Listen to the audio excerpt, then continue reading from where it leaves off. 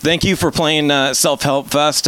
My dad was a psychologist growing up, so kind of get your thoughts on the Self-Help Fest and what it means and how important it is to you. Yeah, Self-Help Fest, we're excited to be here. You know, something that Jacoby has talked about in his lyrics for a long time is talking about the dark times, but, you know, persevering and getting through it and, you know, reaching out to friends and family when you need it, and don't try and go it alone if it's really too hard for you. And, I mean, look at Last Resort. It's, you know, we get a lot of people saying that, you know, that song in particular helped save their lives. And, you know, it wasn't the intention, but, you know, once we found that people sort of get therapy from that, basically wanted to sort of keep that rolling, and it just seemed natural to roll into Self-Help. Feels like you almost wrote the soundtrack with the song Help. Yeah, almost, yeah. And great new album with, or sort of new album with Crooked Teeth, and wanted to hit you with a couple real quick. Any insight? And I guess we should start with Help. Help, one of the last songs that we wrote for the album, and with the music it was kind of a different twist for us. You know, normally we're not into that major key kind of thing, but Jacoby took that and did a little juxtaposition with the lyrics, and it's really cool. Like, it wasn't our favorite song to begin with, but, you know, he was kind of in a moment where he was just, you know, there was a lot of inner turmoil with him, and so he just jotted it down real quick and then threw it out, and it stuck, and I think it's a great song. Yeah, I mean, that's what he's always done, has been vulnerable like that. Totally. A couple more for you just real quick. American Dreams. American Dreams, yeah. You know, basically a commentary on, like, the American dream isn't always what it seems to be. Like, it's a lot harder for some people than it is for other people. It's not really anything sort of that we feel like is going to change the world. It's just being in the environment that we were in while we were doing the record. I don't want to say ghetto, but it was the valley, and it was kind of grimy and dirty, and we saw a lot of more sort of real life. Just saw people down on their luck and that kind of stuff, and Jacoby just wanted to comment on it, and it was another one of those where the music part of it could be on the happier side and needed a little juxtaposition. Great video, by the way, for the bunny rabbit. And then the new one, Born for Greatness. Born for Greatness, I love that song. That was one of the first songs that we did, and we worked with our friend Jason Evigan, he's really like a pop producer, but he used to be in a rock band that we had on tour with us. They were called After Midnight Project. You know, he's just a great songwriter, great producer, and we just got in and basically finished the music in a day, and you know, the lyrics up and running, and it was a little bit of a departure for us, but it's turned into one of those songs that I think is helping define us in a way that is getting us away from being that last resort band. So I love it. Well, that's one thing you guys have always done, is evolve your sound and continue to, and one thing I love. But just going back for a second to the old school, I know we're not quite there yet. 2000 for the Infest, for the debut album. Would you guys do that trend of playing the album in its entirety coming up here on the 20th anniversary? We've been talking about it, yeah. Awesome. We did one show in London. It was sort of a last minute decision. We didn't really announce it. It was a lot of fun, and I think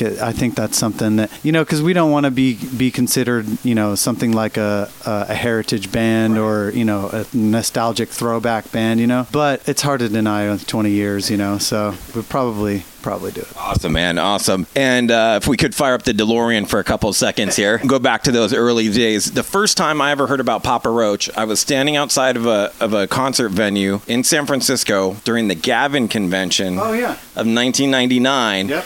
And I see this van scream around the corner, turn around the corner, and throw plastic roaches at me. And the van says Papa Roach on the side and burns out. And I just get hit with what happened here? And I pick it up, and there's a plastic roach that says Papa Roach. Yes, we had Street Team was in full effect all throughout. Actually, there was they had people going to hotels, putting do not disturb signs. We had special ones made, Papa Roach. They had all the canvas to all the hotels. That show was at the Maritime Hall that we did I was thinking it was the Gavin convention. I remember that was an insane show. A lot of stuff went down in that day, and it was cool. That was a great introduction. And speaking of one more time in the past, and being that we're an IE radio station, our champions, our brothers out there, Alien Ant Farm. Prove it true or dispel the rumor, but I had always heard that there was a kind of a pact with you and Farm back in the day that, hey, whoever gets signed first, we're going to get the other one signed, and kind of talk about that. Absolutely, yeah. We met them through, actually a couple couple of fans of ours, and we started trading shows. We would bring them up to NorCal, and then they would bring us down here. We played at the barn. Yeah. And it was awesome. We had a great friendship, and yeah, we had a pact. We said, whoever gets signed first, we're going to help the other one. It really didn't take us that long. You know, it was like 6 months, I think, doing a couple of tours. And funny story, they pulled the best end of tour prank on us ever. Let's hear it. Let's hear it. Because we were on, you know, it was 2000. We were all still wearing the all black Dickies, and they played right before us. So they came out in all white Dickies, and Dryden did, between every one of their songs, Dryden said everything that Jacoby would say in in between songs, and we were just standing there just completely blown away, our minds blown. Jacoby's sitting there going, I could see it in his head, what am I going to do now?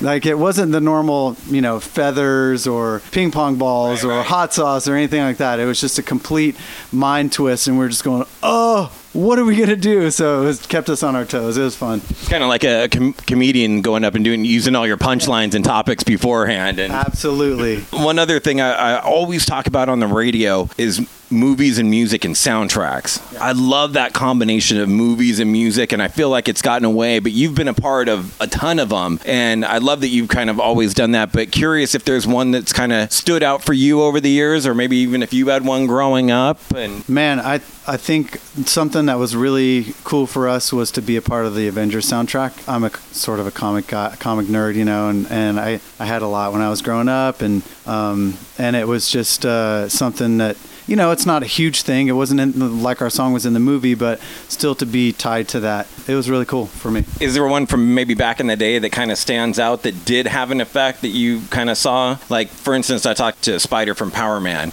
and he said to this day, people still come up and talk to him about being on the Tony Hawk Pro Skater 2 soundtrack, which you guys were on too. I was just going to mention that it was the song that we had on there was Blood Brothers, and it wasn't a popular song. It wasn't a single, but we got more exposure from that than I think, any other song besides a single. It was great. Beautiful, man.